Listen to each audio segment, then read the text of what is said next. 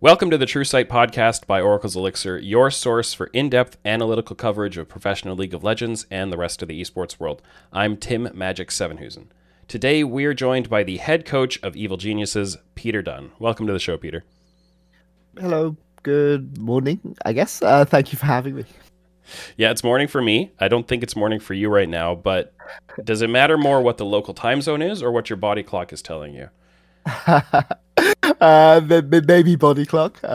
It's definitely been a bit interesting. I've been working nights to help the team get ready for the preseason tournament and the regular season. So really looking forward to seeing them play this weekend. It should be a fun introduction. Yeah, the lock-in tournament is coming up. So we're recording this on Wednesday. The lock-in tournament starts on Friday. You know, we're almost there. We're so close. We've had some LPL starting. We've had LCK starting. But it's almost time for North America. You did have a little bit of North American games starting with amateur tournaments and so on. But, I think LCS is a bit of a different beast, of course. So for you and your team, how has that prep been going? How are scrims going with the Evil Geniuses LCS team? Do you have your whole team together, or is it starting to click? Scrims are going well. .tm. Honestly, we started a bit later than most teams. I think most teams started on the 28th of December, and we started on the 4th. So it was definitely a little bit, let's say, interesting at the start. But especially over the past couple of days, there have been kind of clear improvements shown. I feel one or two of our players may have been a bit jet lagged at the start, but it was definitely it's definitely been fun to watch them play and to see certain players meet expectations and some players exceed expectations, which will be really interesting for the fans when they see it on stage. So yeah, looking forward to this lock-in tournament, and I think EG could definitely be competitive. So.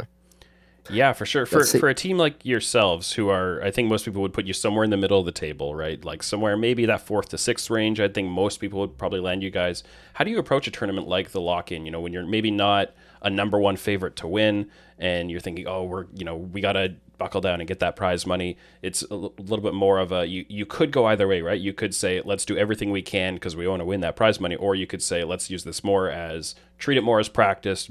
Be a little bit less pressure on ourselves. Like, how do you approach a tournament like this one? Because it's a brand new thing for North America.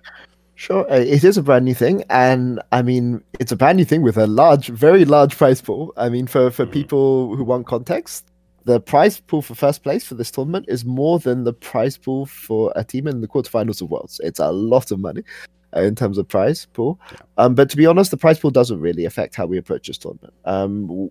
What really matters to a team like ours is how fans value a tournament like this. And I had a similar situation a couple of years ago on Splice when we went to Rift Rivals. And a lot of people on the other teams that went with us were kind of belittling the tournament and saying it didn't matter. But our fans told us, this is a tournament we really care about, because it's Splice's first chance since 2016 to play an international tournament. So we want you to take this seriously. And so we took it seriously. It wasn't the greatest Rift Rivals tournament for us, but we took it seriously, and the same thing will apply for this lock-in tournament. We've heard a lot of people who are really keen to see our roster in action from the start, hit the ground running, and also who want reassurance that this isn't going to be a wasted year for EG. And this is kind of why I wouldn't say we're going 100% for this tournament, but we're definitely in the 90s for how seriously we're taking this tournament. It's something which matters to us, and it's important that we answer preemptively some of the concerns that people have about our roster, and I think that this is something that we'll be able to see the results of it this tournament. Again, it's worth saying we started scrims a week later than other people due to visas and immigration and things like this. So we may be a bit rusty at the start, but we're not going to go in and pick Teemo top lane, or things like this. Like we're going to be playing. We're going to be taking it seriously. Yeah, that's good to hear, because I think going into a tournament like this one, when it is, like we have somewhat templates to model it on with Caspa Cup, Demacia Cup. These are off-season events that are kind of, early looks at teams' rosters, things like that. Like, this is somewhat similar to that, but it does feel a little different to me because it's so close. Like, it actually is kind of a part of the official calendar as opposed to somebody else is putting this on during some downtime. And I think there was potential for the LCS to message it in different ways and try to shape the fan expectations. You could put it out like, hey, this is going to be a fun kind of celebration of the start of the year, a little bit more towards the All-Stars angle. Like, you get to see your players again. It's been a long time. And be a fan. Or you can angle it more towards like, this is the first chance for these teams to prove themselves and look how big the prize pool is. And it's been a little hard for me to tell what the intention was behind it. And so knowing that, the teams are going to have to figure out how seriously they are being messaged to take it, it has put the event in a little bit of an awkward spot for me. And partly that I think that's natural because it is the first time they're running it and they haven't really figured out what the fans want even. But I think, knowing that the teams can look at it and say, this is actually really important for us to the extent that you actually have the opportunity, even because there are other teams that, like you say, you guys started scrims later than some other teams. Well, there are other teams that still don't have their actual starting roster together, right? So there's a little bit of a mix of those. I'm excited to see how actually Riot North America spin this tournament, because obviously this is a big change, big sort of shift in the dynamic in North America. I mean, a lot of the more established stars, arguably the two faces of the league in Bjergsen and Doublelift retired last summer. And this is kind of a new chapter in how North America will approach kind of this new generation that's coming up. And I'm very interested to see how it will be. There's a lot of the else from what I've seen in scrims, and obviously scrims, with the caveat that scrims don't translate to stage. The North American League, in terms of playstyle, is going to be a very, very different league in 2021 to how it was in 2020 and how it's been in the past. And this should be interesting. I don't think, people have sometimes somewhat harshly had the, NA doesn't understand side lane memes in the past. I think this year teams do understand side lanes. And it's not just going to be about team fighting. And you imagine there's going to be some growing pains in that, right? Like if you go, okay, hey, wait a second, playing through the side lanes is important, but it's going to take us a while to actually figure out how to do it properly, right? Yeah, but I mean, there's a lot of people who are coming into the league who have really, really good understanding about how League of Legends should be played. And the thing is that these players are not all congregating on individual teams. And this is something that is a big deal for next season. I mean, sure, there have been coaching changes, but really, when you bring in somebody like Sword Art, when you bring in somebody like Perkz, I've got to be really careful how I handle this. The mechanical difference is not really that large. People always overstate the mechanical difference between players, and I'm not trying to, tone down how good players like Perkz and Sword Art are in the league. They're obviously big, stars with a strong mechanical basis. But the thing that they really add to the league is in-game understanding. And I think you're going to see a bit more sophistication in how teams play. And I don't think that this is that the sort of the patches that have allowed teams to succeed domestically but not internationally in North America in previous seasons are going to apply this year. And I have no idea how Cloud9, how TSM, how Evil Geniuses are going to do this year. But the teams that go to Worlds from North America this year will understand how to play high-quality League of Legends. And that is going to make a big difference at the end of the year. Even if, Cloud9 don't go or TSM don't go, just having those people in the league is going to have an impact. Yeah, because the teams that beat them will have had to figure out how to beat what they're bringing in. Exactly. I've definitely seen, on kind of the Perkz point, for example, I've seen comments where talking about, I did a video last week about, if TL win, here are the reasons that I think they'll win, because here are all the positive arguments going for them. And then people coming in the comments and saying, no way, Perkz is just going to smash Jensen in lane and then the whole thing's over because Perkz is so good. And I'm like, okay, no. That's not how this works. Like, the game is not that simple. And also, I don't think Perkz will smash Jensen in lane for what it's worth. I think Perkz will do a lot of other things better. And in theory he'll connect with his team better and play on the map better and synchronize in certain ways, all that kind of stuff. But this is not the game where you get these 1v1 matchups and whichever team has more winning 1v1 matchups wins the game. Like it's just not how it works. The one thing that I'm actually a bit sad about is that Nisqy's not going to be in North America anymore, because I think it would have been really interesting to see Nisqy in this kind of an environment as well, with when you have lane dominant players like Jiizuke and Perkz in the league who really like to play with their junglers. You have but the way that these guys play lane is not just for individual advantage. Like the way that Jensen normally plays lane is for individual advantage. Generally, when he's playing TF, it's different, but generally, players like Power Evil and Jensen are laners that play for their individual advantage, whereas Perkz and Jiizuke are players that play much more aggressive and can play for jungle advantage or play for side lane advantage, right? Like if you're a primarily assassin player, there's 2 juicy targets in bot lane and 1 juicy target in mid lane who you could snowball on if your enemy lane is being too passive. And it would have been interesting to have somebody who was on the opposite spectrum to this, to see somebody who was also willing to roam. But aside from that, I think that there's a really, really interesting variety. I have to admit that I found it quite hard to watch sort of sub LCS North American talent. I mean, I when I was coming to North America, I wanted to do a lot of research and consume as much as I possibly could. But it's hard to track somebody's history. So for instance, when I was following Carzzy, I could watch 4 years of VODs. I could watch VODs of Carzzy really easily from when he was he must have been 14, maybe 15 at the time. And those VODs were online and they were very easy to track down. And when I'm trying to watch somebody like Palafox, my information on Palafox is basically his academy career. And it's really hard to track kind of somebody's natural instincts. Like when you're really scouting a player, you want to see what they were like when they were 15 playing in amateur tournaments. And so my understanding of some of the rookies coming up isn't that good for their natural instincts, but I've seen how they play in academy and I'm really interested to see how they transfer. So although I've said there's no Nisqy, Palafox did play a little bit like that in Cloud9 Academy. So maybe I'm understating how different the variety in styles would be. But definitely for the experienced players in North America, you can expect a lot of lane dominance. That means a lot of 2v2 fighting around mid, which is going to be a lot of fun.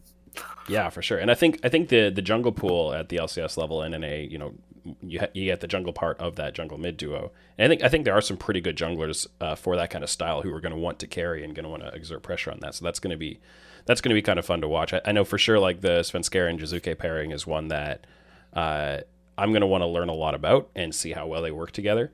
And so hopefully, this lock-in tournament will be a chance to see that and start to get a sense of it. Because right now the meta does, a lot of the jungle meta seems to stylistically be carrying over from what we've been seeing for the past few months, right? With a lot of carrying, a lot of farming up and making the jungler a really important part of what's supposed to be happening later in the game, right?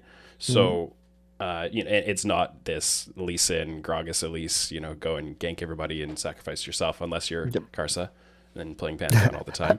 But let's not model ourselves after that. So I think from my perspective, and you can tell me if I'm wrong on this, but I thought Svenskeren's year in 2020 was a pretty poor year, especially compared to what we've seen from him in the past. And this, to me, I'm looking for the kind of the comeback story. Is that the way you see? I mean, maybe you don't want to talk about it that way because it's not helpful, but I mean, what I would say is that it's very hard to judge a jungler in isolation. And there were all kinds of, without using inside knowledge, it was very clear that there were many different directions that EG were being pulled into play last year. And obviously it becomes very hard. As a jungler, your role in a team like that is to patch up holes as best as you see them, and in order to keep your team playing at a reasonable level, often it means you are going to look awful in that kind of situation. What I would say is another jungler like that is Xerxes, right? Xerxes has been a jungler who was considered basically top 3 jungler since he came into the league. He had 4 years, 3 years or 4 years, 4 years in the league where he was considered a top 3 jungler almost without question. And last year he had a rough year on Origin. But the reason he was having a rough year isn't because Xerxes suddenly forgot how to jungle. It's because he was doing a patching role rather than kind of playing an aggressive role to his kind of his playstyle. And I think that that's a little bit what Svenskeren was having to do last year. And I think with the roster that we have this year, in particular,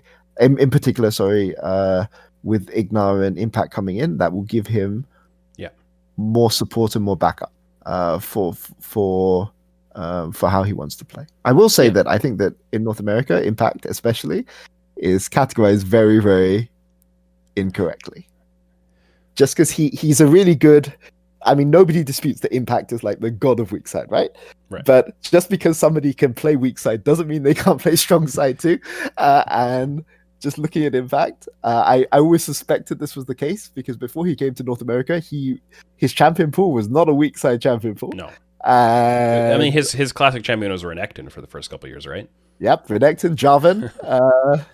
Yes, Singed. I remember he has a really good pocket Singed as well.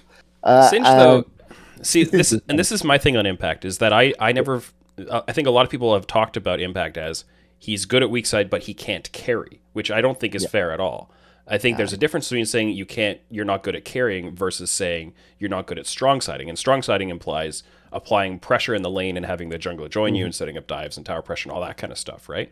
Which is different to me. I've always felt that Impact struggled, whether it was entirely on him or largely because of the team environment and knowing how to work around him, but he seemed to struggle with applying lane pressure and like winning his 1v1 laning matchups to create the strong side setups, which is very, because he can carry, like he played these Singed games, but you weak side lane in Singed and then carry later, right? I mean, I think that's fair. I mean, when we talk about a good strong side player, we're not necessarily talking about somebody who will solo kill the enemy. We're talking about somebody who is a good 2v2 laner in terms of how they control waves, right? And this is a criticism which has often been leveled at somebody. Let's talk about a player that I worked with in the past, somebody like Kobe, right? Who is obviously somebody who can carry, but is somebody who wasn't considered a good strong side player. Now, in Kobe's defense, when Kobe was playing with Mickey, he was like, his laning was really, really insane and considered like amongst the best in the league. So I think it kind of depends a little bit on which support you're playing with bot lane. It's a bit harder to judge. But you can carry from weak side. But the way you carry is often slightly different. But for somebody like Impact, I think Impact is a fantastic strong side player. He just hasn't been put on strong side, maybe because the teams he was on, preferred to play with support as the primary carry or with AD carry as the primary carry. And his kind of knowledge of when to push advantages, how to control his wave, how to space appropriately, how to set up 2 minutes in advance for ganks and things like this is really, really top notch. And I think he's a player that can play strong side. I'm not going to say we are going to play him strong side, but I'm going to say that to just categorize him as a pure weak side player is doing him a massive disservice. And I hope teams do that coming into next year because he's going to prove a lot of people wrong.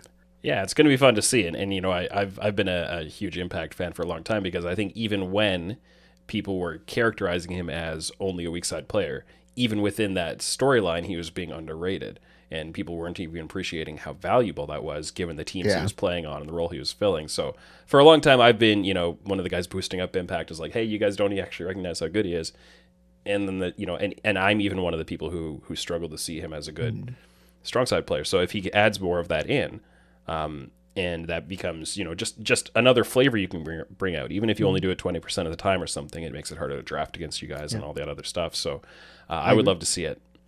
I mean, I think Impact has a bit of the Odo problem, right? Which is that in Europe, Odo Omne is considered to be one of the best weak side top laners in the league. And therefore, because he's so willing to play the Maokai, he's so willing to play all of these, weak side champions, in Impact's case, the Ornn, the Mordekaiser, people just assume, oh, this is all he can play. But no. He's willing to sacrifice for his team because he thinks that by playing weak side, because weak side is harder to play than strong side, to be clear. Like, it's really hard to be a good weak side player. That he can he can contribute and allow other people to carry, and he's taking the responsibility on himself. And because he's willing to do that, it's so easy as a coach to just go say, sure, go and play your Mordekaiser or something like this, and we'll focus on the other side of the map. And thank you for making that sacrifice, right? Yeah. And I think therefore he's been pigeonholed into that role a bit. But definitely, like, Impact is no joke. He's better than people think he is, and people already think he's really, really good. So yeah, looking forward to showing it. And I think there are some other pieces on your team that are going to make that more of an option, right? Having Ignar come in, and he's a guy who loves to get out of lane, and we saw mostly last year, we saw him get into mid lane or help out mid lane because Power of Evil was kind of what FlyQuest played through so much of the time. But you can also have that support roam up to the top lane or be playing into the enemy jungle, things like that. How much is he going to affect the way you guys set up your game plans? So Ignar is somebody who is a player who is very good at playing around vision and is never afraid to go in. And I think one of the biggest advantages of having a player like Ignar on your team is he is, and I know this from Europe, extremely stressful to play against, because when he like channels, when somebody stands in the middle of mid lane and they start channeling their Hex Flash, they're kind of bluffing a lot of the time. With Ignar, he's not bluffing. Like, a lot of the time, he's not bluffing. You see the engage and you think, oh, he's not gonna go. He's not going in here. Surely he's not going in. No, he's going in, and that means you have to respect a lot more with Ignar than you would with almost any other support. I mean, this guy is. I like players who play without fear, and Ignar has never had any fear at any point in his career. He's a player that is very smart about the game, but also is a player that has very good instincts. And there's some supports that people have talked about who force themselves to play this engaged role for the team. But what I would say is that remember that Ignar's best performance in his career probably is when he was on Misfits, when Misfits made quarterfinals of Worlds. And it's worth saying that when they made Worlds, it was the Ardent Center meta, and everybody was playing Ardent Center. I thought the meta was complete garbage, but like everyone was doing it. And what were Misfits doing? Misfits were playing Leona with what was it called? Yeah, Ignite and all that. Ignite, but also I've forgotten what the rune was. But pure laning, like Hail of Blades or whatever, right? Was it Hail of Blades? Oh, yeah, one of those like attack speed related. For further battle. There you go. Yeah. Which was not even like, that Leona falls off at like 10 minutes, and they were going pure laning phase, pure aggression all the time. And he's not afraid to challenge convention, and he is very, very aggressive. And I really like that in a player. Like I mean, I don't think you can have 5 Ignars on a team, but having one Ignar, is not a bad thing. And having 2 or 3 is even better, which is what I think this EG team will be like. And what you need on your own team when you have that, right, is people willing to follow up. Because like if you have the support who's going to go in, or the jungler who's always going to go in, and you're not the people who are going to back them up and like, oh, I know he's about to go in, so I have a better position for it. Then you get like, I've been watching some of the first day of LCK, and you have like Vista playing on Hanwha with Deft, and he's going in every single time, and like they haven't quite figured out that they need to go in with it yet. It's just brand new team kind of things and a new player. But you've got some players in your team that are definitely like Impact. We've already talked about him. He's a really good team fighter, and knowing how to follow stuff up. And you've got someone like Jizuke who, I think one of the issues with him in 2020 was sometimes he was going in too often. He was playing too aggressively. But you pair a couple of those players together, and potentially you've got a really good fit, right? Sure. And I mean, you can sometimes see this difficulty in difference in identity, right? Like. Mm-hmm. I've got to be careful how I phrase this. There are some, you can have success with a team that has certain very, very aggressive players and certain players who are not the most aggressive. But if you have that disconnect in style, individual players will often look really, really bad. Yeah. I'm not going to mention any teams, but there's some very clear teams who were very good teams in 2020 who had that disconnect. And maybe it led to people mischaracterizing the strength of their players, right? And this is something obviously we have to be aware of with EG. Like any team that wants to play this kind of aggressive style, you cannot wait for your 100-0 opportunity if you're going to play as an aggressive team. You have to accept that sometimes you're going to flip a coin and your flip is going to come out wrong and you're going to look really bad. Yeah. You got to take your 60-40s, right? Exactly. You got to take your 60-40s, you got to take your 70-30s. And I think so, one of the metaphors I've heard, right, for this kind of thing is, why take a 70-30 now when if you wait 10 minutes, you can take a 90-10, right? But the thing is, if the team you're against has that option, right? If you're both sitting in a room and, the person who leaves gets the jackpot, but the probability goes up, so you're sitting in a room back to back, whoever leaves the room first wins. But if you go to the door first and you have as time increases, the probability goes up. And my philosophy is, sorry, this was a bit of a tangent, is that you're both facing back to back. At what point do you stand up and go for your chance, right? And take your 70-30 chance that, the door may slam in your face. And all coaches and all players have different tolerance for this. And I would say that throughout my coaching career, maybe my tolerance as a coach has been higher than most. I mean, even on the splice teams, which went 35 minutes, we were still taking risks. It doesn't mean that they were good risks, but we were still taking them. So I think that's what we'll see. That's what we'll see from EG this year. And maybe it doesn't work and we end up playing for 40 minutes again, but I don't believe that's going to be the case. But I really do love teams that play that way. I think that the team that I always think about in that perspective is Clutch Gaming when they went to Worlds. When they had players like Demonte, they had Vulcan, who loved to go in and start plays and get aggressive on the map. Huni was also part of that. And then you had, Lyra coming in as this great secondary engager who somebody's going to make the first play and he's so good at being right behind the first play and making the continuation, whether he's going in with the Skarner ultimate after the initial engage and grabbing the exact right target. And then you had Cody Sun doing cleanup, right? Which, again, ready to follow up those engages. And you had a team that could put all those actions together in the right way, that they really became kind of more than the sum of their parts.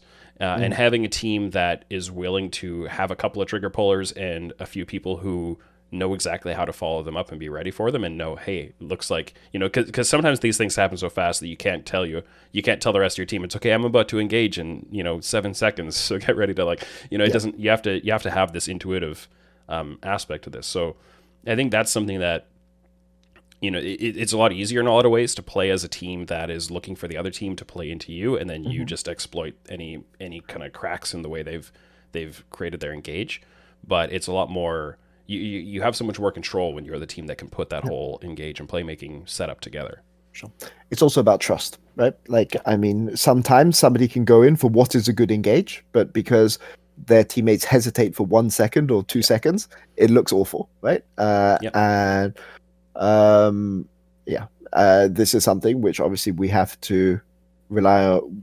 We have to work on EG for this year if we're going to kind of play this style. And what I would say is that sometimes players who are considered to be inconsistent are often treated as being inconsistent because they find really good engagers and there's no follow-up.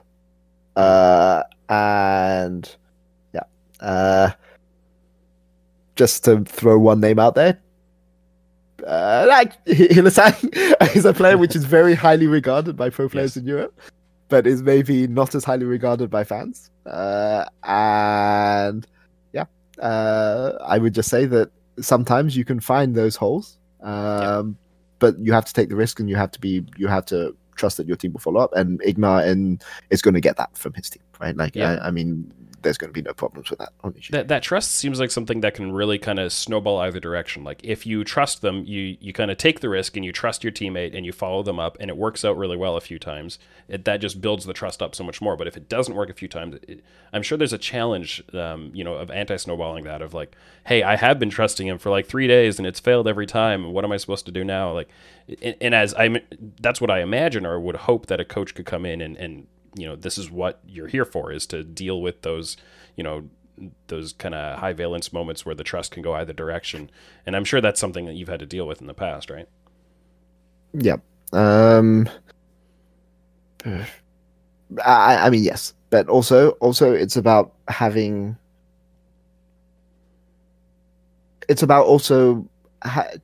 your players kind of trust the process that you're going through, right? And just understand that there will be growing pains and understand that it won't always work out correctly.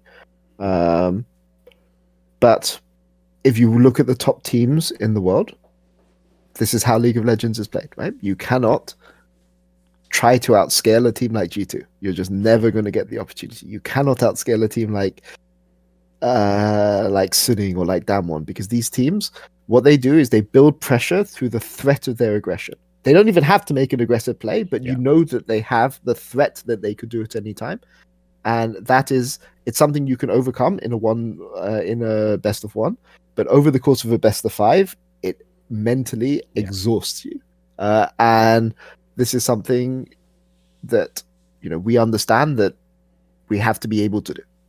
And it's not enough to just find a style that succeeds in North America. At the end of the day, it's about finding a style that will help you succeed against the best teams. And maybe if you can't play that style, then you compromise and find patch solutions. But the way that people should aspire, in my opinion, as a coach, to play is to kind of set the pace of the game and to be in positions where you can always force at all times, so that you always have options.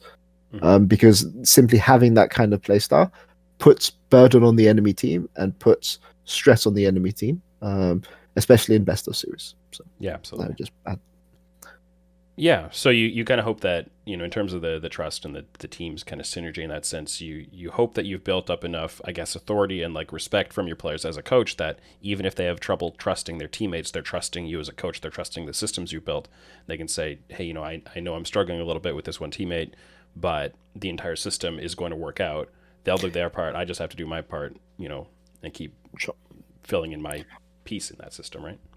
I mean, all I would say is that I'm coming into North America. Like I've done nothing in North America yet. Like there's no guarantee that this year is going to go well. There's no guarantee that my style of play is going to work in North America. Yeah. But that's something I just have to work hard to prove to the community, to the fans, and also to my players, right? Like that this is a system that they should believe in, and that. That kind of starts here. It's not. I don't believe that trust should come on the basis of reputation or the basis of past results. Right? Like to me, season 11 is different from season 10, season 9, season 8. Maybe you were a very successful coach in season 6, but the game is fundamentally different in season 11, and it doesn't. The things that you've done in the past have no bearing on how well you can cope in the future. You have to relearn the game every single year, and this is kind of one of the things that I really, really like about League of Legends. It's one of the things that I really appreciate about EG. I think I've said this publicly before, but I interviewed I wanted to come to North America this year. I have an ambition as a coach to coach in all the major regions, and at least have a good idea about how teams run, how, just from the cultural perspective, it's super, super interesting to me as a coach. And this is, and I interviewed as a result with a number of North American teams, but EG were the team that basically said, okay, we want to give you a lot of control over this roster, but if we're going to do this, we want you to prove yourself, right? Mm-hmm. We're not going to take your reputation for in-game or out of game on the basis of reputation. We're going to go hard on you. We're going to make your life really, really uncomfortable in your interview. We're going to question you in depth. Test you, right? Like, prove it. Yeah, we're going to test you, and we're not going to be polite to you. Like, The worst thing, if you're appealing to a coach like me, is that you just say, you kind of bow down and say, oh, we really respect what you do. No, I want to be tested. I want this from my players, right? I want my players, if they think that I'm doing something wrong, or they think that I'm wrong about something, the worst thing a player can possibly do is just sit there and nod and just accept it on reputation. It's Peter, he's saying this, I have to respect him. No, challenge me. And this is something which EG did, and this really, really impressed me about EG. And when I was kind of making my choice for team to go to, the fact that they took nothing on reputation is the thing which I really, really respected about this org. And I like what they're doing. So. Yeah, I think there are a lot of things that EG are doing, in terms of bringing you in and the way they brought you in, and then other things just with the way they're building out their entire roster's system, not just the LCS team, but beyond, that show that EG are really building for the long term. They want to build something that is going to go beyond just what's going to give us the best chance of winning this year, but what's going to set us up for success 2, 3, 5 years down the line. So I'd love to talk a little bit about your academy and amateur plans, and starting with the fact that it took you guys so long to announce your academy roster. You had an amateur announced before academy. What was up with that? What took so long? Was it just getting everything official? No, we're building up. We're building up the hype, Tim. Like we're building. Save the best to last. No. There were some decisions we had to make. We don't take the decision to put somebody who's 16, like Jojo Pyun, in academy lightly. I mean, to be clear, 16-year-olds generally should be in school, and there's a reason why the minimum age for LCS is 17, right? And we wanted to be really, really clear. We believe he has a huge amount of talent, but we wanted to be clear that we had the right setup for him in Los Angeles, and I think he's a player that has a bag of talent, but we're not going to sacrifice his schooling in order for him to be able to show his talent. He's going to be doing a full school day, getting up really, really early in the morning before he goes and does scrims. We even found a nice East Coast school that will allow his schedule to not interfere with scrims because of the time difference, which I hadn't even considered as a solution. But we believe that this was somebody who deserved a shot in academy. But if we were going to make it work, we would have to, it's not something we could take lightly. So I think that was one factor. I think also visas was another factor with Mystiques. There were a lot of decisions that were made for academy, which we had to make sure we went through the correct steps to make sure everything in the process was covered properly. Amateur wasn't a problem because amateur is something that I'm not sure how much of this is public knowledge, and I know Empire's in the chat, so I've got to be careful about this. But Empire has been working with a certain amateur team for a long time, and we knew this team well. I'm not sure how if I'm allowed, but we know this team for a long time. Here are the rumors I've heard. The rumors I heard were that Zenith was out there as an amateur team, and EG kind of partnered with them and then brought them into the fold. That's just a rumor, and you don't have to say anything about it either way. But I just heard that as a rumor. I mean, I couldn't possibly comment, but all I would say is we knew the 5 amateur players and the amateur coach we wanted to work with, like before I joined EG, right? Like this is, and obviously when I joined, I had to do a quick look over for all the players and that kind of thing.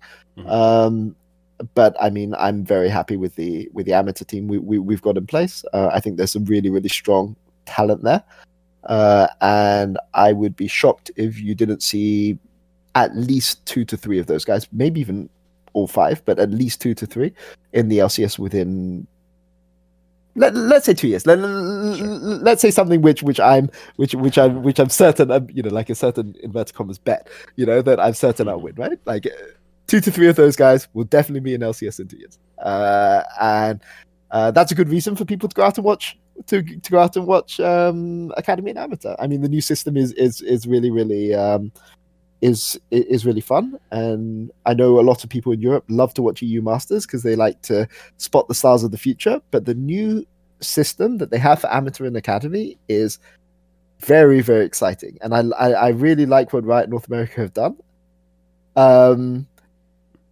I will say that I still think the EU Master system is better, but Riot EU had those domestic leagues already in place. There are structural elements that allow EU Masters to exist, like the fact that you have, a Portuguese league, a German league, a Spanish league, and you can just take the top teams and put them together. You can't come into North America and say, hey, we've got a West Coast league, an East Coast league, a couple of Central leagues, and we're just going to take that. Like, that infrastructure doesn't exist to draw from right now, right?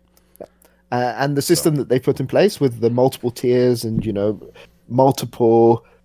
If you do badly in academy, you will go and play with the amateur teams, and I love that. I really, really love that. And by the way, I think Zeyzal is that player, an example of that player, and he has been just destroying these games this week. So I love to see it. And what I would say is, watch amateur this year. It will be exciting. It will be interesting. This is a good step in the right direction for North American talent. Like, I cannot stress, this is, it's not a single player. It's not perks coming in. It's not like, coaching staff or something coming from different regions, which is going to make the difference in the long term. It's the infrastructure that you have in place, and the infrastructure North America have put in place this year is really good, and you should go out and support it, because if you are a fan of North American League, it doesn't matter. Your individual team may be really, really good this year, but if you don't have the talent pipeline, they're not going to be good forever. And this talent pipeline that they've got in place is going to be very exciting. And all I can say is that EG have bought in really hard to the system, and we believe that our amateur team and academy team is amongst the top out there. Even if people don't know some of the players on these teams, they'll know them very, very soon. So EG Prodigies is 2-0 in the Risen tournament so far, I believe. Yeah. Can you remind us the roster and sell us on them being a top amateur team? So the roster is do you the sales pitch? So the amateur team is Surti, top. What you need to know about Surti is he is he's primarily a carry player. He does have some good tank picks, but what I would say about Surti is he's a natural born leader. He has very, very good comms, and he's a player that wants to brawl you to the death. I'm not going to say he's champion pool because the tournament's still going on, but he's a very, very exciting top laner to watch. Definitely a strong side player. Very much likes to fight to the death. Tomio is a jungler who maybe people saw from Scouting Grounds. He's still in his final year of school. He is, I believe, still 17, although maybe he's just turned 8. No, he's still 17. And for people who play NA Solo Queue, he's the guy who's high on the ladder called C2 Meteos. He does a very entertaining stream. He's a very, very unique sense of humor, but quite a funny sense of humor. Likes his Chinese aggression, and is a carry jungler aspect. Pretty strong all around player. Has a very good Pocket Azir. Has a couple of very strong assassin picks, but primarily, from what I saw in scouting before I joined DG, primarily a control mage player, but can be a two-way player, but is still developing his style. But very, very good control mage player. Dan, also 17. Is he called Dan anymore? I don't think he's called Dan anymore. He's called Shiro now, I think. I'm really embarrassed. I guess I don't, but I'm going to call him Dan. Dan Kaiser used to be a Kaiser one trick, has adapted over time, but really, really loves those champions that jump in. And missed, an engaged support player, likes laning phase, likes to play the engaged support. Actually, that team is even more aggressive than our main team. Holy moly! Those are 5 players that all want to jump in and skill check you at all points. Yeah, go and watch them. EG Prodigy is really, really fun to watch. All want to jump in all the time. Will fight you to the death, even when it's not good and they're outnumbered 3v5. But definitely a fun team to watch. You're testing your mechanics. Testing your mechanics, yeah. Empire's correcting me that his Dan Shiro Prince Zagreus cut. Okay, fine, whatever. The AD carry for ED Prodigies, whatever he chooses to go, whatever name he chooses to go on this time of the week. But yeah, they've performed pretty well so far. They played 4 games. So far they're 2-0, 2-0. Playing against some pretty good teams. I mean, Illinois State University are no jokes in the amateur scene. And they played them pretty well. So looking forward to see how the rest of the tournament progresses. Yeah, but good team to watch. Good team to watch. And the hope will be for these guys that they can make it into proving grounds and play against the academy teams and potentially even match up against your academy team. So the academy roster you guys did land on. You mentioned a couple of the players from it, but the full lineup. So you have Jojo Pyun in mid, and you have Contracts in the jungle, correct? Mm-hmm. Yep. So worth quickly summarizing these guys as well for people who don't know the academy teams. Strongly recommend following both EG Amateur and EG Academy if you want to get into the scene. Obviously, I'm EG coach, so I'm going to say support our teams. But even if you don't want to support EG, you have an irrational hatred of all things, fun in the world. Then you should still follow these guys because they have a huge amount of talent. Tony Top, for people who don't know, is a player who was able to play Scouting Grounds for the first year this year. He just got his Canadian passport. He is a player who actually I first heard about through some of my contacts in China. He's been to the Scouting Grounds of certain LPL teams. I'm not going to say which ones, and has performed well. Was invited back last year, but chose to take North American residency for various reasons. Just non-league related. So a very exciting player. He's 20, but it's his first year this year to really show his talent.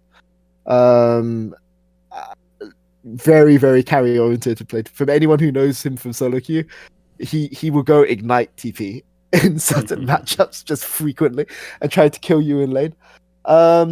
Contracts. I think Contracts was a top 6 jungler in LCS last year. I'm really glad we got him. So I mean, in terms of Contracts, I had some kind of mixed tone things to say about the 100 Thieves lineup, and a lot of it spurred from like, but why aren't you keeping Contracts? And like, there are reasons for it, right? And they obviously have reasons why they let him go from the LCS team and ended up moving him onto you guys. But Contracts is really good, and I don't think it was appreciated how good he was and how important he was to like the pairing with Someday last year. Yeah, I mean, I'm really happy to have Contracts on EG. I think the guy is really good, and he's definitely good enough to play LCS. I'm really happy to have him. That's all I'm going to say. I thought Ander was a really good jungler in Academy last year. Like, I mean, I thought Ander was a top 2 jungler in Academy. But yeah, I thought he was the best jungler in Academy. But I also thought that the jungle position in Academy last year was probably the weakest position. So just for whatever it's worth. Yeah. But yeah, Ander was decent. But Contracts is better. I mean, we're not going to. But yeah. For mid, Jojo, what you need to know about Jojo is he's just turned 16. He turned 16 in late November, early December. Was an ex-Fortnite pro player. Made the transition to League. Climbed very high up, got banned for various reasons, did his time, and then climbed to top 10 in solo queue, got his account banned, and then created a new account from scratch and just climbed to top 5. Just for the fun of it. Because this is what you did. He has bags of talent. Is very, very raw. I'm glad that he has a jungler like Contracts to play with and a support like Mystiques who will guide him. But hopefully a stabilizing personality as well. Yeah, but definitely he's somebody to look out for.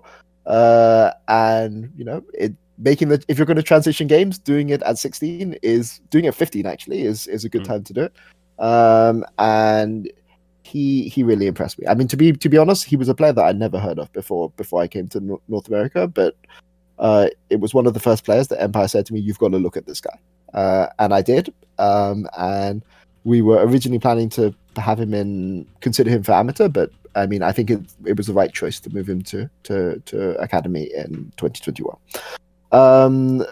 Then we have at support at AD carry we have Shuryu, who is a player who came up alongside he was in the same generation as Tactical, right? And him and Tactical were considered pretty similar in terms of their potential when they were coming up together, but for various reasons, he had to take a break from the game and is kind of restarting. I would say his career after his break. And I think he has a lot of potential, but I think he was a bit underrated as a result of kind of what happened on Team Liquid. And he's obviously somebody who has a very good relationship with Matt, who's our coach for Academy, and is somebody who showed really, really strong performances alongside Tony on Scouting Grounds. We drafted those guys specifically to scout. Actually, we have 3 of the 5 players we drafted in Scouting Grounds. I just realized we have Tony, and we have Shoryu on our team. Huh.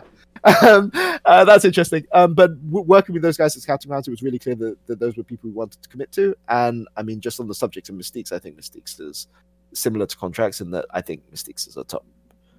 Like, what's uncontroversial? If I said that Mystiques was a top 8 support in Europe, I think that wouldn't be controversial. I think he's higher than top 8, but I would say that he's consistently proven to be amongst the best supports in ERLs, and I'm shocked he's not playing in LEC. I'm just shocked he's not playing in LEC. So what's the rationale then, as EG? What's the rationale for bringing a player like Mystiques into Academy? Is it just because he gives you, he's such a great player and you think he'll give you a chance to win, and winning is good for young players? Is it because he can be like a teacher? Is it because he can challenge your LCS starter? Like, what's the rationale for that? So the rationale behind something like Mystiques is he's going to make Shoryu really, really good. Like, I mean, playing with a support of the caliber of Mystiques is fantastic. And I mean, he can help be support for Contracts. He can help develop Jojo, and he's somebody who can also push for a starting spot. But what I would say about Mystiques is, EG's philosophy is not. So often when you commit to an organization, you have to worry, if I commit to this organization, are they just going to lock me in the future, right? And what I would say with Mystiques is Mystiques' final goal is to play LCS or LEC. He's good enough to play LCS or LEC. Like, I'm just telling you, he's good enough. He's not even like close. He's not even like, one of those players who's 8 to 12, who's on the borderline. He's better than 8 to 12, right? Like, he's good enough to play in those leagues. And if we happen to have Ignar in our main team over him, and if he doesn't have the option at EG and somebody else wants him, like, good luck to this guy, because he's definitely good enough, and I'm shocked that we were able to get him. But when you see a player like this who's willing to play in your academy team, who's keen to prove himself, and who has that track record of success, and who is mechanically good enough because you've been following his career for multiple years, and they come to you and ask for the opportunity to prove themselves, you don't say no. Like, I mean, sure. You're just going to say, come here, see what you've got. Yeah, that's fair enough. And yeah, so it wasn't a difficult decision. And from his perspective, then, if you aren't able to break through into, taking over the LCS spot, or, getting acquired by another LCS team in season, something like that, there is, we have seen very recently, Treats was a player who was probably the best support in Academy in 2020. And he got an opportunity to go into the LEC this year, even though he, tried to take over the TSM starting spot. Some complicated reasons he wasn't able to hold on to it that we don't need to go into right now.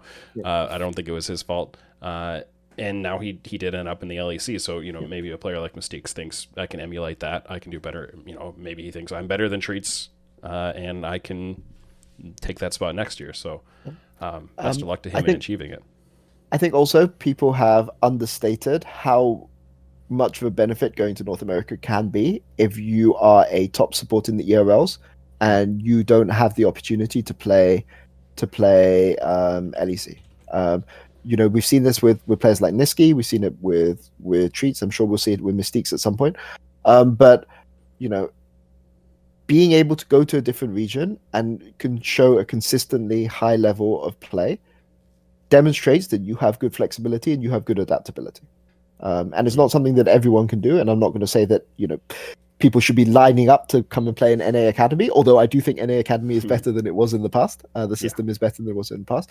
But if you it's something that if you could show you have the flexibility and the adaptability to find success in multiple regions, it's not an option that you should automatically rule out, just on the basis of pride or arrogance or whatever it is, right?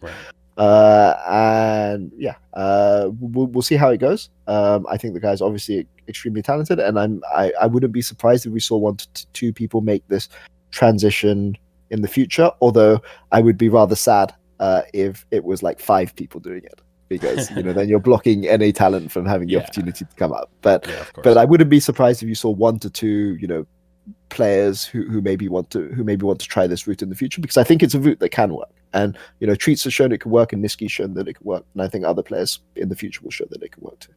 Yeah.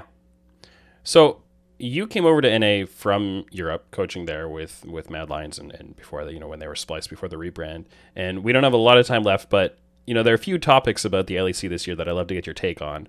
And first of all, I think the most obvious is just, now that you're removed from Mad Lions, moved on to something else, in the sense that you moved on to another team, and you weren't involved in the changes that they've made to their roster for 2021.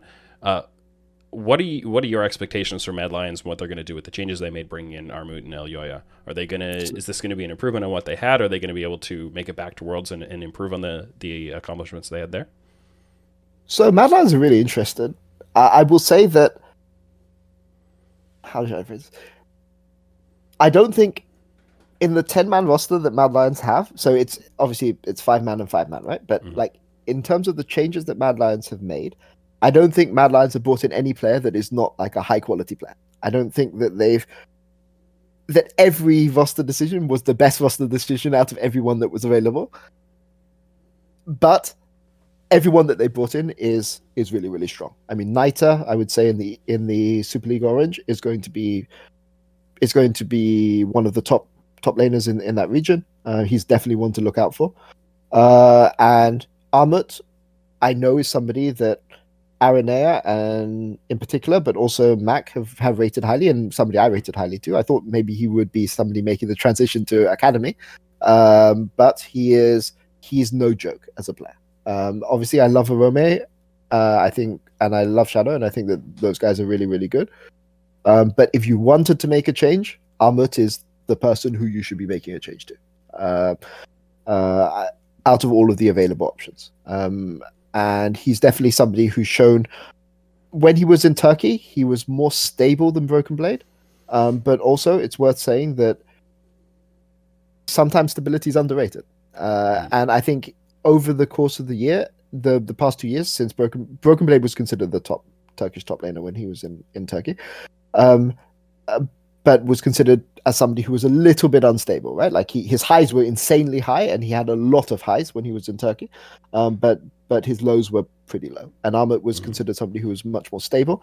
He's consistently top 10 in EU solo queue, and is somebody who's added that carry potential over the past 2 years that Broken Blade hasn't been in Turkey. And you kind of saw a little bit of that at Worlds. But this is something, Armut is a player who's improved year on year on year, and is very stable in how he approaches the game, and very stable in how he learns new things. And players like this often don't burst into the scene, but they show through their structure and their ability to learn, and they show steady improvement year on year and year. And these players are kind of not to be underestimated. But he's not a player that would have immediately kind of stood out if you were looking at him as a rookie. But that doesn't matter, right? Like, innate talent isn't as important as your ability to sustain it over many, many years, sustain improvement over many, many years. Elyoya, I'm a big Shadow fan. I think that Shadow had a bad World, sure, but he was a very, very strong player in Europe and was a top 3 jungler for most of the year. But if you were wanting to make a change for whatever reason, Elyoya, Tinks, and Zlatan were the top 3 rookies coming out from Academy. If those are the guys you wanted to pick up, and Xerxes was going to North America, out of those, I think Elyoya was the best pick. I like Xerxes, I like Shadow, I worked with them in the past. But if those guys wanted to go to different regions, Elyoya is the person that, if you had to ask me, do I want Dan, do I want Elyoya, who are the other rookies who are coming up?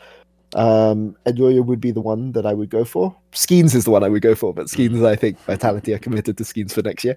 But Elyoya's up there, and I think he can be really, really good. It would be between Elyoya and Tinks, and I think Elyoya has more flexibility. Tinks, if you want one guy to be kind of, in England we say Roy of the Rovers. Roy of the Rovers is like a comic book about a soccer player who like leads his team to victory, and like he scores the winning goal all the time, and he's the main carry of the team. Tinks is your man. Like Tinks has that kind of killer instinct and like the star potential. But if you want somebody who's going to be more stable, more supportive, and has the ability to carry as well, but is a bit more flexible across roles, Elyoya is the one I would go for. But Tinks on SK is very exciting as well. Sure. So yeah. Yeah, so I think we can hope for and look for some good things from Mad Lions, but I think the story in the LEC, as it has been for quite a while, is all G2, and they lose Perkz, they bring in Rekkles.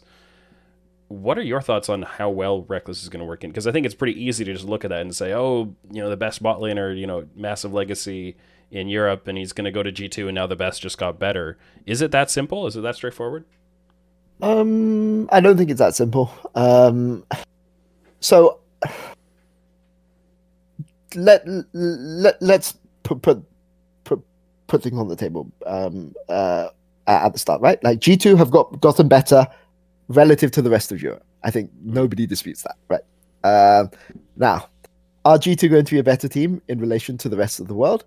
It's hard to say, because they have a lot of players who demand resources, who like games to be played in a certain style. And I think Grabs is a very, very competent coach. I think when Perkz came to NA, he kind of damned him a bit with faint praise. He was like, "Oh, he wasn't completely useless," and I think that's a bit harsh on Grabs, because I think Grabs has the ability to manage teams, and he's shown even with low resource that he can do it.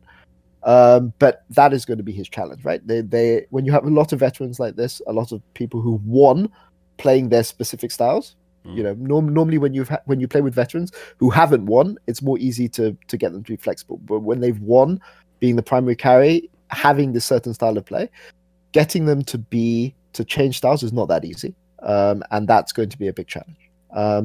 What I would say is, don't underestimate Mad Lions this year. Whatever you think about their roster changes, Humanoid, Kazi, and Kaiser have all got one more year under their belt. And that's pretty scary for the rest of the league. Like, don't underestimate how big of a deal that is. Rogue will live and die by Trimby. Yeah, Rogue will live and die by Trimby. They will either be really, really strong, or they will be kind of in the challenger tier, or maybe even below, like competing for 4 to 5, based purely on how well Trimby does. Because you don't win in Europe without having a good support. Right, like I mean, I don't think people overrate. People say EU mids, they're insane, and yes, EU mids are insane, but you don't go to Worlds with a bad support. Nobody goes to Worlds with a bad support in Europe. And the reason why G2 and Fnatic are so strong is not because they have, it's not because of their mid laners. It's because they have Hylissang and Mickey. And in fact, you look at the supports last year, the 4 best supports went to Worlds, right? Like sure. Vander, Kaiser, Mickey, and Hylissang, right? And Trimby is a rookie, and he's going to have to prove that. In the jungle role, in the mid role, there's a lot of talent. You get a lot of opportunity to challenge yourself. But support is no joke, and support is going to determine how Rogue do. Who else have I forgotten? On the Fnatic side, I think what I'm really excited to see is you got Selfmade, loves to carry. You've got Nisqy, loves to enable a carry jungler. What do you think? Is it going to work out? It will work out better than with Nemesis. Sure. Like it's a better stylistic match. But that's not the only change Fnatic have made, right? They lost Rekkles, and exactly. that's a pretty big loss to overcome. Yeah. I have to be careful about this, because I know Rekkles fans are very, very okay. So Rekkles, despite what people maybe believe, is not the best mechanical AD carry in the world, right? There are many AD carries, especially in China, who have better mechanics than he does. However, he is amongst the smartest AD carries in the world, right? Like the way that he plays lane, the way that he kind of leverages his experience to beat people who who could click more times than he can. The way that he uses his intelligence to beat those guys is something which is really, really beautiful to watch. And kind of if you watch Fnatic versus Top at Worlds, most people would say he got the better of JackeyLove. And frankly, on pure mechanics, on pure, I'm going to whack you with this club, like JackeyLove is a better player than Rekkles, right? Like as a better AD carry, let's say, a better AD carry than Rekkles. But Rekkles was able to get the better of him by using his intelligence, by using his wave control, by using these kind of small, dirty tricks. Let's say, he's not going to fight you in a fair fight. He's going to frustrate you. Sure. He's going to find a way to maneuver tilt the table around you a little bit, right? Yeah, and I think people kind of undervalue this experience and what it provides you in esports. And I think that this is kind of what Rekkles was going to. I would say that in terms of pure mechanics, in terms of his ability to click lots, Rekkles is a top 5, top 4 AD carry in Europe. But if you add his knowledge, he's like number 1 by a mile, right? Like he's so far ahead of everyone else. It's no joke, right? And this kind of game sense and game intelligence is something you should underrate. And by bringing in Upset is somebody who has the ability to click, right? Like in terms of his pure raw mechanics, you look at where he places in solo queue year after year. He gets multiple accounts into the top 5. He's a very good one versus one player, but he doesn't have that intelligence of Rekkles for how he plays his lane. And that's not an insult to Upset, right? Like he has strengths and he plays towards his strengths. And this is why he's really, really highly valued in Europe. But, the best thing that Upset can possibly do is literally go and grind Rekkles once for like a month. And if he can kind of combine his obvious mechanical skill and talent, which Upset has in spades, with kind of like that laning intelligence. I don't want to go into too many details because I don't want to give away kind of my coach philosophy on this, but if he could add some of these tricks that Rekkles has, then that Fnatic team can be really, really crazily good. But it's not easy. It's not going to be easy. And when you have Nisqy on your team, and when you have Bwipo on your team, these are players who are willing to sacrifice for you. And Upset, I think, is probably the best player in the world who hasn't been... Well, best player in the West. I'm not going to say best player in the world, who hasn't gone to Worlds yet. I would say most people would agree to that, and this is his chance to get that opportunity, because this team will play for him and will live or die by him. So this is his chance to fulfill his promise. What do you say to people who look at Fnatic and say, "Oh, Nisqy coming out of the LCS, and he's just going to be a weak point for these guys, and they're going to be held back by Nisqy as a player, and the rest is fine, but Nisqy's going to hold them back"? I mean, Nisqy is a player that came through the Fnatic system, right? Like he didn't come through the Splice system. He was on Fnatic Academy. He went to North American Envy, and then he joined Splice afterwards, right? He's a player that they know well historically. He's a player that I know people in Fnatic value very, very highly behind the scenes. He's a player that even when he was on Cloud9, like he's a player that Fnatic value. Like people behind the scenes of Fnatic value much more highly than fans, and he's a player that interest didn't change when he was on Splice, and it didn't change when he was on Cloud9.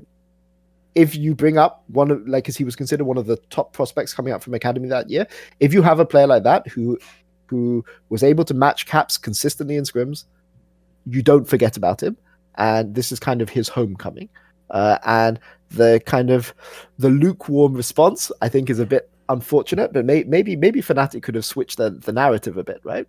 Instead of talking about him as somebody that they brought from North America, talk about how this is his homecoming, because this is Nisqy going back to the org that scouted him to start with, that trained him, and that gave him his opportunity in his career.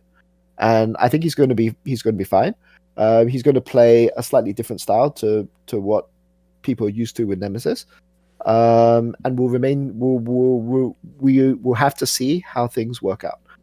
But he's at a massive disadvantage because he's not going to be playing with Rekkles. And that's not an insult to Upset. It's just that Rekkles has the ability to carry a lot of your shot calling when things are going badly, right? And from my understanding of Upset, that's not what Upset provides, right? Upset provides you with a really, really powerful club, right? Whereas Reckless is more like a rapier, I would say. Like he has, he's somebody that he's a sword, right? But Upset right? is finesse, right? But Upset is a club, and he's a very, very powerful club. He's the ace of clubs. There you go. That's how I would describe. That's how I would describe Upset. All right, yeah, fair enough. Yeah, I think in the episode of Run It coming out this week, I think I used the phrase that I think Nisqy was probably the most underappreciated player in the LCS in the second half of 2020. I think people just didn't really recognize what he was bringing a lot of the time, and would blame things on him that weren't, he was doing the right thing and the team didn't do the right thing around him. There was a lot of that, and I'm very hopeful, because when I have an opinion like that, I want to be proven right? So I'm hopeful that he'll make me look good. But we'll have to see, because he's going to have to do a lot of things right, I think, to help that team succeed. And I think it can happen. I will say that I think Bwipo is a player that is underrated in Europe. Maybe is he overrated or is he underrated? It depends who you ask, right? Exactly. I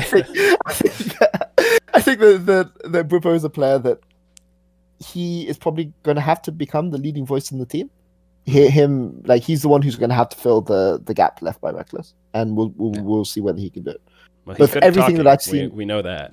Yeah, I mean, he's very good at talking. But what I would say is that sometimes that's valuable. When Nemesis was going through his rough patches, Bwipo was the guy who was coming out on social media and defending him, right?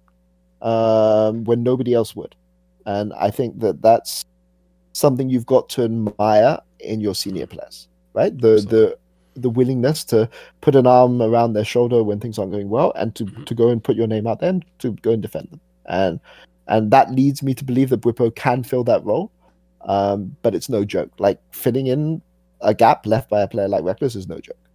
Yeah, for sure. So, yeah. Yeah, it's going to be a great LEC season. I think it's going to be a great LCS season, and the lock-in tournament is going to give us a really good introduction to that. Amateur and Academy is going to be very exciting this year with the entire new structure of it, and hopefully a lot higher accessibility to watch the games either live or afterwards, and better storage of odds and all of that. So really looking forward to 2021. Really looking forward to following what you're doing within the scene during it. What's the best way for people to follow your work and your teams this year? I would say Twitter is the best way to reach me, especially Twitter DMs. My Twitter is PCDeviator, Deviator, and it's and follow EG as well, because I know I have to say this as EG coach, but if you want to learn about NA Academy and NA Amateur, EG Academy, EG Prodigies, watch them. Those teams are no joke, and you will see many, many of those players playing in the LCS in the next 2 years. So watch those teams and get a leg up, whether you support us or not. And you should follow at Evil Geniuses to get the updates there for them. Great. You can support the TrueSight podcast at patreon.com/OraclesElixir. You can subscribe on Spotify, Google Podcasts, Apple Podcasts, as well as anchor.fm/TrueSight. And make sure you check out the Oracle's Elixir Discord server to talk about League of Legends esports, data science, and a lot more. Links for all of those things, as well as the things that Peter mentioned, will be in the show notes. This has been the TrueSight podcast with Peter Dunn, and I'm Tim Sevenhuysen. Thanks for listening.